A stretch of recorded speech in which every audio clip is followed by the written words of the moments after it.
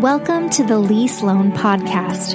I believe that ideas and conversations have consequences that impact generations to come. Thanks for joining me today. Together, let's be brave enough to think, brave enough to feel, brave enough to change the world, one brave conversation at a time.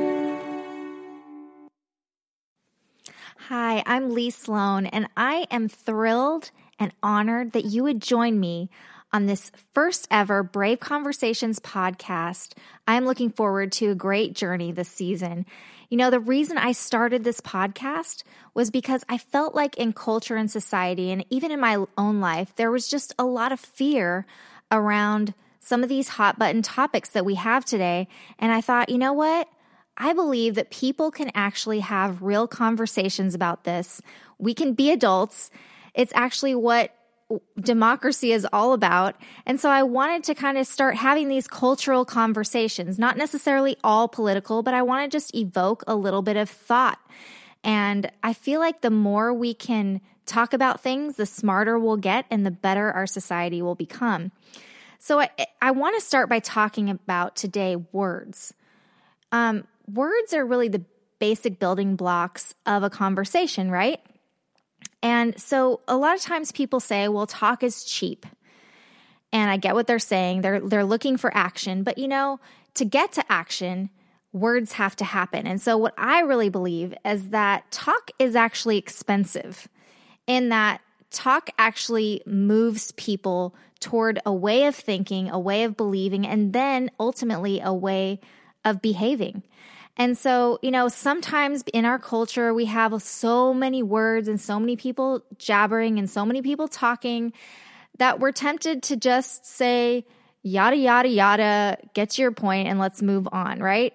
And some of you might be thinking Seinfeld right now. If you're of my generation and of the Seinfeld generation, you will understand what yada, yada means.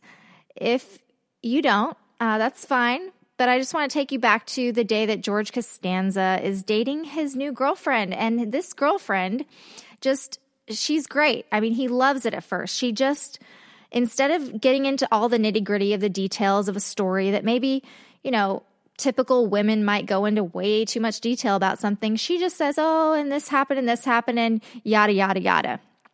And she just kind of leaves it at that. Well, at first, George is thrilled with this whole situation. He doesn't actually have to listen to every detail. But then, you know, she said something like, well, you know, my ex-boyfriend was over the other night, you know, and yada, yada, yada. I'm really tired the next day. And he's thinking, what in the world happened in that yada, yada moment? And he's thinking out loud. He's going, could she possibly yada, yada sex?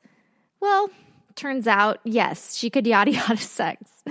And then it comes to find out she's also yada yada over shoplifting and just these, you know, tiny little details that sort of really kind of matter. So maybe he actually did need a few more words. Maybe yada yada wasn't exactly going to cut it anymore. It's in today's world that we feel that we've had enough of people's thoughts and opinions. I mean, on social media, we're privy to what our mere acquaintances have eaten for lunch and what they're planning and thinking and feeling on any given minute of the day. And on all these different news sources, we wonder if we're getting the real facts and all the facts, the whole story. It can be really hard to trust what anyone says anymore. And I think sometimes we might be just tempted to yada yada over the whole thing. But like it or not, the words we speak have power. Power to create meaning, even reality for the people who speak them and for the people who hear them. Words are the currency of this information age. Now we have new words that are created and used all the time, and some words tend to go by the wayside.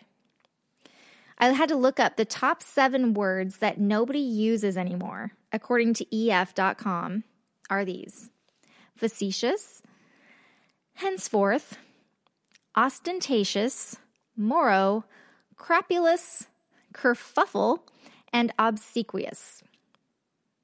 So, when you're feeling ostentatious on the morrow, you can henceforth use these words, but be careful. You don't want to cause a kerfuffle on the internet because you might be perceived as facetious or, even worse, obsequious. Then you will feel perfectly crapulous, and we don't want that. So according to dictionary.com, more than 300 new words are added to our vocabulary every year. That's a lot to keep up with. See how woke you are by seeing if you know some of these words. Well, the first word is woke. And mom jeans. Mom jeans is actually a word now in the dictionary. Lumbersexual. Manspread. Intersectionality. And ghosting. I'll wait if you need to go and Google it. You can just pause right now if you're confused. But the words that we choose in any given culture point to our understanding and even our values. So to illustrate it, consider that the English language has just one measly word for snow. Now, I live here in Alaska. You would think I would have a better vocabulary when it comes to snow, but I don't. But guess what? There are 50 Eskimo words for snow because naturally Eskimos have much more experience with snow, and since it's been so relevant to their lives for thousands of years, they can distinguish at least 50 different tiny nuances in snow. So their words reflect their understanding. In fact, their words help create their understanding. It works the same with color. For example, in the Greek and Russian languages, they have actually extra words to describe their colors. So they have one word for lighter blue and another word for darker blue. And not only do they have different words for light and dark blue, but when they did a study on some Russians, they also found that they could quickly distinguish and recall lighter blue from darker blue when they're asked to recall, for example, what someone wore. So their words gave them the power to recall. It gave them the cognitive memory to distinguish one thing from another. In other languages, they actually have fewer words for color. For example, some languages will blend blue as a shade of green. One tribal language actually just refers to shades and not colors, so they call them light or dark. Now, I wouldn't be surprised if a native Eskimo would describe snow in a much more accurate way than an average American could. So I wonder, how does this principle apply to our dying words and our words that are being created and used more often? So, when was the last time you heard the word meekness in regular conversation? This is kind of an interesting word because I would think more often than not, you're going to hear it in the negative sense. But in the true sense of the word, meekness is a kind of strength of virtue that is both peaceful and humble, but it is a strength. A lot of times when we talk about someone who's meek, we think of this sort of mealy-mouthed, puny, doormat type weakness, not a strength, not a virtue. And really, because we think that way, it says a lot about our culture. I wonder if our culture has inadvertently dethroned the virtues of quietness, peacefulness, and humility. So that's just one example of the way that our words give us a mirror into who we are as a culture. So consider a new word that I've listed that we've created very recently. Behold the birth of the manspread. Manspreading, in case you don't know, is the practice of men spreading their legs wide open in public spaces, taking up presumably much more room than necessary. Now, I'm not going to argue for the strengths or weaknesses of using this word, but like it or not, the advent of this word With it comes a new collective consciousness about the way men should sit in public spaces. Just like the Eskimo would discern a new form of snow, we're now conditioned to look for acts of manspreading all around us. Suddenly, we begin to notice it. We begin to call it out and see it. We're also starting to look for mansplaining, which might be a little bit harder to detect than manspreading. So whether you like this or not, whether you agree with it or not, in our zeal to prevent sexism, our language reflects a more heightened scrutiny of men. I heard a really interesting Invisibilia podcast, and I love that show, and I learned about a tribal culture that has discovered and begun to practice an entirely new emotion. Yeah, it's crazy. A brand new emotion. And they called it Leggett. So they talk about the emotion and they try to describe it. It's really hard to describe because we don't really experience anything like this in our set of emotions. But I had this question. Which came first? The emotion or the label for the emotion? And I wonder if we as Americans lack experience with this emotion simply because we haven't yet labeled it. One of the most intriguing TED Talks I've seen recently was Lyra Borodowski's talk about how language shapes the way that we think. And so she discusses the English words for the verb to break, like when you break your arm. And she contrasts it with the Spanish words to break. And a lot of times she talks about how Spanish speakers, when we say in English, I broke my arm, they think that's kind of crazy because in Spanish you would say the arm broke itself. They would think, why would you break your arm on purpose? That doesn't make any sense. So in Spanish, when something is clearly an accident, people say the arm broke itself or the vase broke itself or whatever broke itself.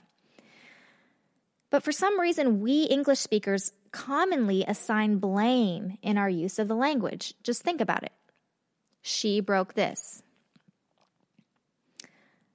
And so we do it without even thinking. But it has fascinating implications when you go to like a courtroom setting. English speakers will be much more likely to remember something if they were an eyewitness, to remember it and to assign blame to someone for the incident. Whereas Spanish speakers are much more likely to recognize the possibility that an actual accident occurred, that it was no one's fault. No wonder we're so soup happy in the U.S., right? By the nature of our very language itself, which we didn't even choose, we are much more likely to assign blame. But I wonder what else our language says about us as a culture. What other filters do we carry around with us that we're not even aware of? Conservative political commentator Michael Knowles contends that words have changed so much in modern days that we are actively redefining the world as we know it. So he contrasts what he views as left-leaning language. For example, what used to be known as illegal alien, now we call undocumented immigrant. You see, there's a softening there from what he describes as race discrimination, distinguishing one race from another, to affirmative action. From global warming, which is very specific, to climate change, which is much more broad and can describe almost anything. He calls these such words euphemisms, which he defines as soft words selected to sugarcoat harsh realities. He puts forth the argument that the left has actively altered the entire concept of marriage even from its traditional man and woman meaning by just adding two little words, same sex, before the word marriage. So now, rather than having to fight an uphill battle of talking about whether marriage in its essence is between a man and a woman, now with these words same-sex marriage, we can just skip over that part and we can redefine it for changing times. Again, you can argue both ways. You can like it or not, but suddenly we have an entirely new concept of what marriage can now include. And he comes down hard, obviously, on the left because he's a conservative, saying that they twist words to suit their agenda. Interestingly, he uses words like twist and soft and harsh and sugarcoat. This is also very strong language. But I get what he's saying. Even though I might nitpick his argument, I wholly agree that words have power. Words create and shift realities. They can deceive and they avert our attention from one thing to another. So he encourages everyone to use what he would call plain language to state exactly what they mean. And perhaps that was the appeal of a lot of Trump's rhetoric. Well, it might be nice if everyone played fair and used the 1950 Oxford Dictionary for word meanings. It might be a little bit easier. I had an Italian uncle who he was a quadriplegic, but he was very brilliant because he just read and he knew a lot of things. But I remember he would argue extensively about the dictionary and how it was so infuriating to him that words were constantly being changed and the meaning of words were being changed. Even when people were using the words wrong, it would change the meaning of the word. And he would say, let's just stick to what is right. And there's one way that's right. Well, I think he was right to be concerned about that because changing words changes culture. But the reality is we can't curb culture. We can't, especially in this information age, we can't think that things are not going to change and meanings of words are not going to change. In fact, instead of just trying to use plain language, I think we need to become more skilled and active at creating the language. And yes, we need to agree on the meanings of words. It is a war of the words. You know, and in times past, I might have sighed and said, well, let's just chalk it up to semantics. We both mean the same thing. But semantics is actually the study of meaning. It matters. Maybe that's why my uncle argued so vehemently for words. Dictionaries matter. Could the future of our culture be in the hands of Wikipedia? God help us all. Let's hope we're more proactive with our words than letting them just be served to us by the World Wide Web. Thousands of years ago, when books and writing became more and more widespread, the philosopher Aristotle was very concerned because at that time he was concerned that people would allow book learning and reading to replace the value of authentic face-to-face conversation.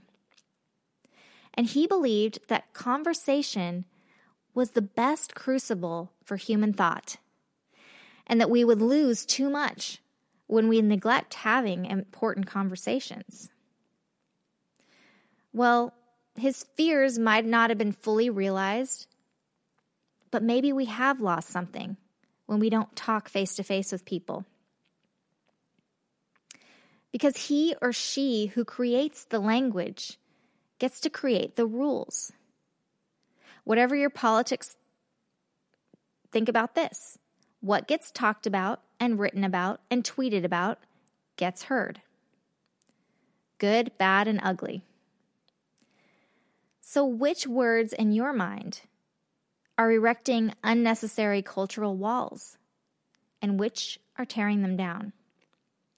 Which words are persuasive, and which words are really ineffective. If you're a church leader, you're an educator or a blogger, are the words that you're using really getting through? Are they working? Are you in control of your words? Or are you a victim of the words that you hear? Are your words working to point out truth or just soften a lie? Are there new terms or phrases that we need to create in order to bring clarity where there's now confusion? To me, it's kind of like a dance. We're given certain words by our culture, but then we get to use those words how we will, or refuse to use the words that we don't want to use anymore. So we marry our words, for better or worse. We eat our words, till the death of the word do us part. So notice the words that you see or hear today. Do they make your blood boil? Or do they draw your attention?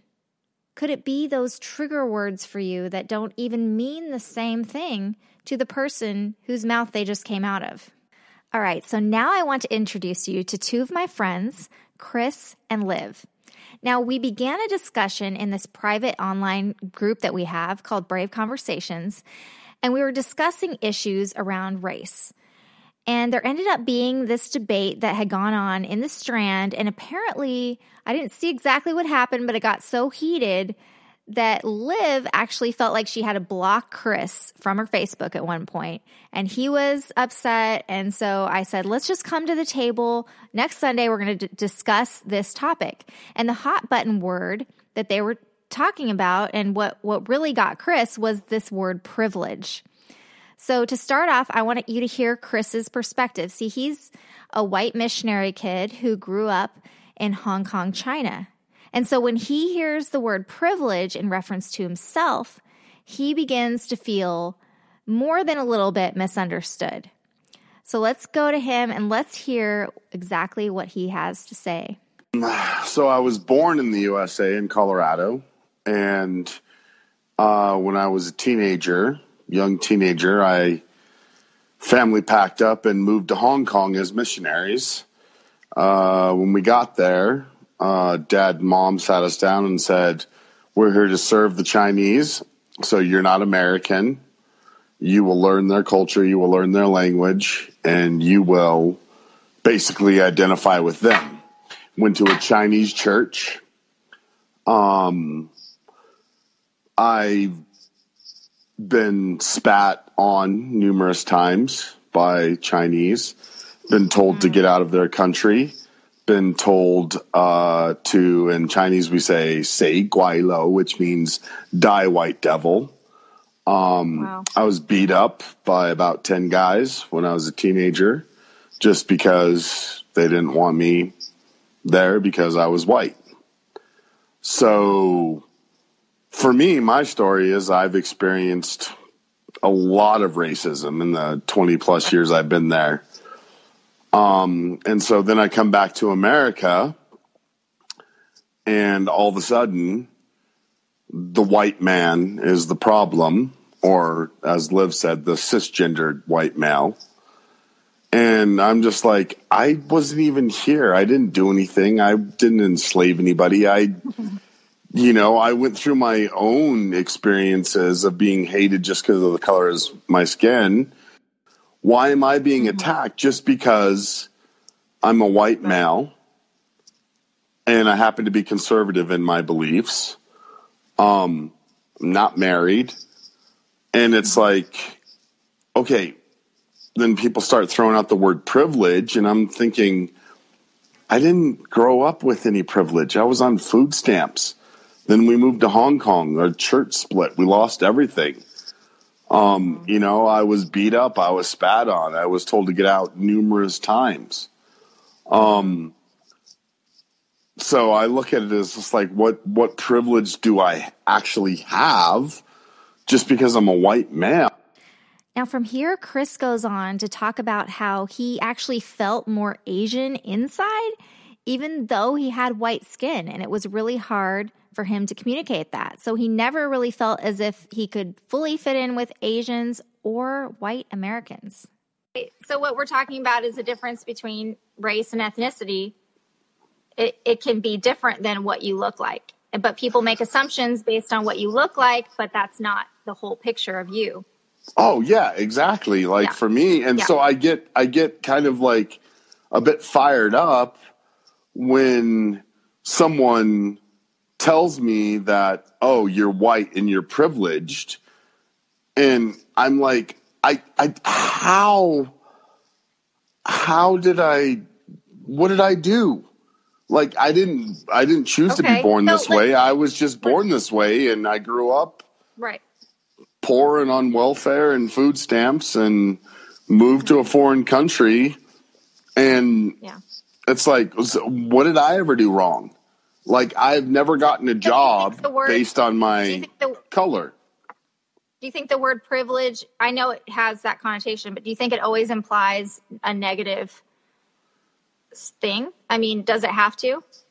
It's not that I think it qualifies as a negative. I mean, I know there are people, growing up maybe upper class or upper middle class, and they've done well because they have money. I don't think that it's because they're white that they have privilege.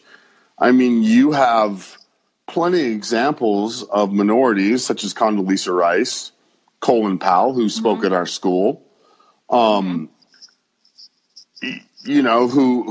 have come up and may have had more opportunity, or they worked hard to get where they are. So let's give another example, a little more innocuous example. Do you think people who are beautiful have privilege? To be honest, when I was in Hong Kong, I lost about 50 or 60 pounds, and people treated me differently based on my looks. When I was fatter and obese, people treated me a certain way. When I wasn't, a little bit more handsome, down to about 180 pounds. Yeah. Do you ever feel like that you had the temptation to write off a whole race of people, or even to see them as privileged and you not privileged? I mean, did you ever feel that way? Yeah. I mean, so you can understand the whole privilege talk then? No, I can understand. I can definitely understand that. And I understand where, the other side and those who feel that their race is not accepted or they don't have as much privilege. I can get that completely, because having been through what I've been through, I have an understanding. Maybe other people have been through worse, but at the same time, I look at it and say, you know what? I mean, we should see people as individuals. Okay, now let's meet Liv, sharing her perspective on the meaning of privilege. Notice that as we begin to articulate and further crystallize the meaning of this very culturally loaded word, privilege, our understanding begins to deepen and common ground actually begins to unfold between these two. To basically paraphrase everything that he's been saying and what I've been feeling about what he says is basically he feels like I have no privilege because I grew up on food stamps and EBT and in the ghetto. The fact that you can say that makes you say, or I'm sorry, not makes him say, but makes me see okay, you're saying that this way of life is beneath you, that you don't deserve to live it. But for other people, black people, brown people, this is all they know. That's why you have, generations and generations, they call them welfare babies. You get the baby and you get the cable in the baby's name and things like that. That's a way of life. That's all that most people know. I mean, I was fortunate and blessed enough that my parents never let me or my sister and my brothers know that way of life. But it's the fact that he can say, oh, I live this way and I live this way. That's your privilege showing. Because you feel like that way of life is beneath you. You don't deserve to live that life. So that's how I see it. So do you feel like you have privilege? I do. Yes and no. And I mean, I don't mind sharing this, but I feel like in colorism, I do have more privilege than a dark-skinned Black woman. Absolutely. Because you're lighter? Yes. And Okay. there are certain arenas where I will be more accepted than a dark-skinned person would, or a dark-skinned woman. So I can definitely admit that. But I feel like any privilege that I have with that kind of leaves the building on the fact that, I am a gay Black woman. So I feel like in that sense, that's why I said yes or no. Because I feel like one brings me privilege, but the other kind of snatches the privilege away. Which one does what? I feel like definitely having lighter skin, and I would venture to say, being able to articulate myself very well, those things kind of give me a leg up in the world. Whereas it's like when these people meet me or they see me in person, they're like, I'm a masculine woman. I'm gay, and that's just kind of snatches whatever privilege was there.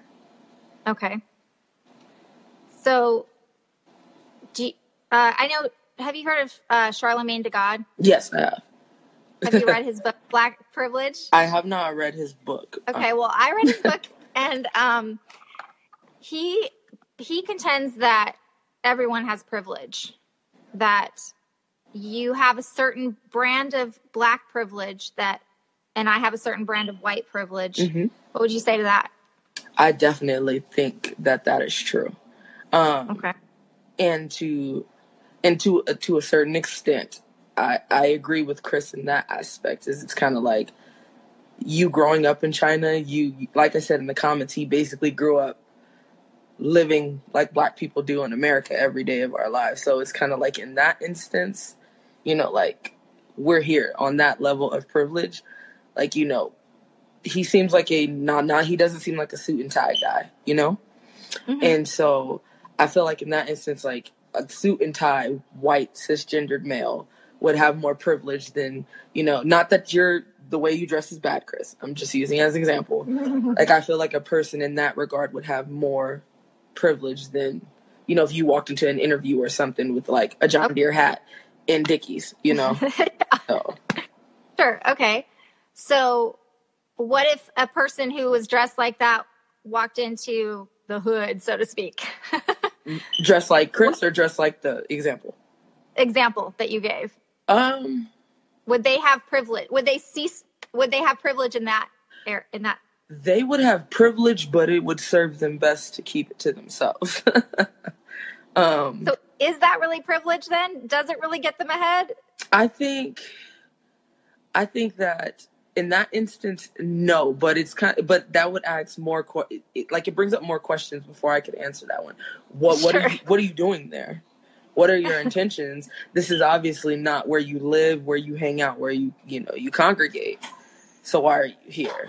And then we could level, like if you're trying to gentrify this neighborhood, then yes, you're using your privilege. So isn't it interesting that by by saying what you wear, where you walk into a situation, when you walk into a situation that doesn't fit how you dress, let's say right. It's the hood in a job interview, right. or it's the job interview guy in the hood. Either right. way, it causes signals to go off in people's heads. They don't belong. Why are they here? Right. Those types of things.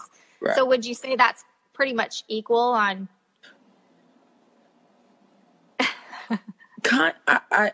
Yes and no, because I feel like our questioning stems from a place of trauma. It's not like, oh, let's get excited. There's a well-dressed white man in the neighborhood. He's a savior. It's like, no, the last time, and I'm just using examples, but sure.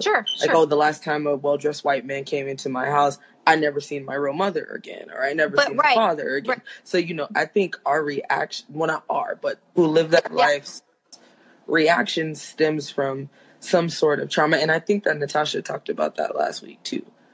Yeah. So even though it stems from trauma, though, that guy could have every good intention in the world and still face discrimination from people, even though it was well-based. Right. Correct? And I think that in order to overcome that, there has to be a willingness on both parts.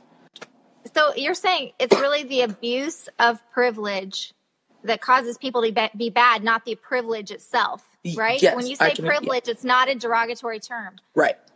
But I think a lot of people use it that way. Wouldn't you agree? Yes, I do.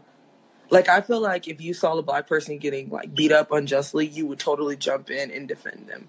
Does that change the fact that as a white woman, you have privilege? No. So. But you would say, though, in certain circumstances, you as a black woman have privilege. In certain maybe not as many circumstances, but because of the majority is white, maybe it's not as many circumstances, but in some cases you actually have. You can say things that maybe I couldn't. Yes, absolutely. Yeah. Mm-hmm. Okay, so I think we're getting on a little bit of the same page. I think you're understanding even Chris's background a little bit, maybe even where you guys might have felt like between a rock and the hard place where you don't fit in. I think maybe you can relate a little bit. I mean, I feel like if I knew Chris, like, before this conversation, like, we would be tight. Like, I feel like I would take him to go get fried chicken. I would bring him, like, cornbread. Like, I would introduce him to, like, the greatest things. But it's like, at the same time, like, you are an ally. Yes, we get that. We understand that. And we appreciate you. But know your privilege. That's all. and you're admitting that you have some too. Yes. So it's how we handle our privilege. Yes. That matters. Yes. Well, it's what you do when I go into a situation with all black people. It's how you treat me. Yes, absolutely. That's how you use your privilege. And It's how I treat you when you go into an all white situation. Yes. Because I have the privilege. Now, you can see from this conversation that at first Chris is pretty defensive at the use of the word privilege. He's saying, what did I do? Who's accusing me of something? But when we started defining the word privilege further, and even Liv was able to apply it to herself, the word sort of entered this demilitarized zone, if you will. So, conversations like this that you've just heard, at first it can make us fearful because maybe there's confusion that happens at the use of some of these trigger words. But it's only in the crucible of honest and open and vulnerable conversations that we can truly develop meanings of words that are not going to pit one group against the other, but are going to work to unite us.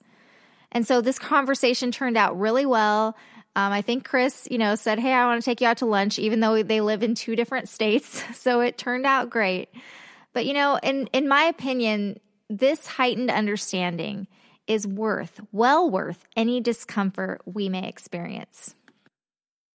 Now, this conversation was just an example of how just one brave conversation can little by little begin to transform our culture and cause a new understanding to happen. Whether you agree with what was discussed or not, you can have your own brave conversation. And I hope that you'll join in this movement by choosing to have some brave conversations of your own. Maybe your brave conversation isn't anything about politics. Maybe it's just about a workplace situation with your boss or with a coworker. Maybe it's something having to do with your spouse. Maybe you just need to have a really brave, open, and honest conversation. The way I define a brave conversation is me coming to the table with everything that I have, all of my power, all of my vulnerabilities, all of my concerns, and not holding anything back. And then also allowing the other person to come to the table with everything that they bring, the good, the bad, and the ugly, and being able to really hear them and understand them and to create meaning together. Even the meaning maybe that we disagree on, but that we can at least have a true and full understanding of each other. So I hope that you will join in some brave conversations. If you don't even know who to talk to, you can come talk to us by joining our private conversation group. I hope you'll stay tuned to this podcast. I want to continue to help challenge your thinking. I want to have some more conversations with some people. I want to help you learn how to have a productive conversation. And in the process, I'm going to be learning as well. Even when we're on social media and things, it feels like we're not talking to real people. And that can be a real challenge because then we start to talk to them as if they're not real human beings. But every time you type something, you're talking to a human being and it's affecting and impacting them. So I just want you to remember that. And I hope you find this interesting. Leave me a review on this podcast, on iTunes, wherever you're listening. And I really, really appreciate you listening. Remember, go ahead and subscribe. And you can also look at the show notes. Check out the show notes on leesloan.com, and I have the notes there. Anything we talk about, if there's any resources that we talk about, we'll list them there. Look forward to having another brave conversation. Let's change the world one conversation at a time.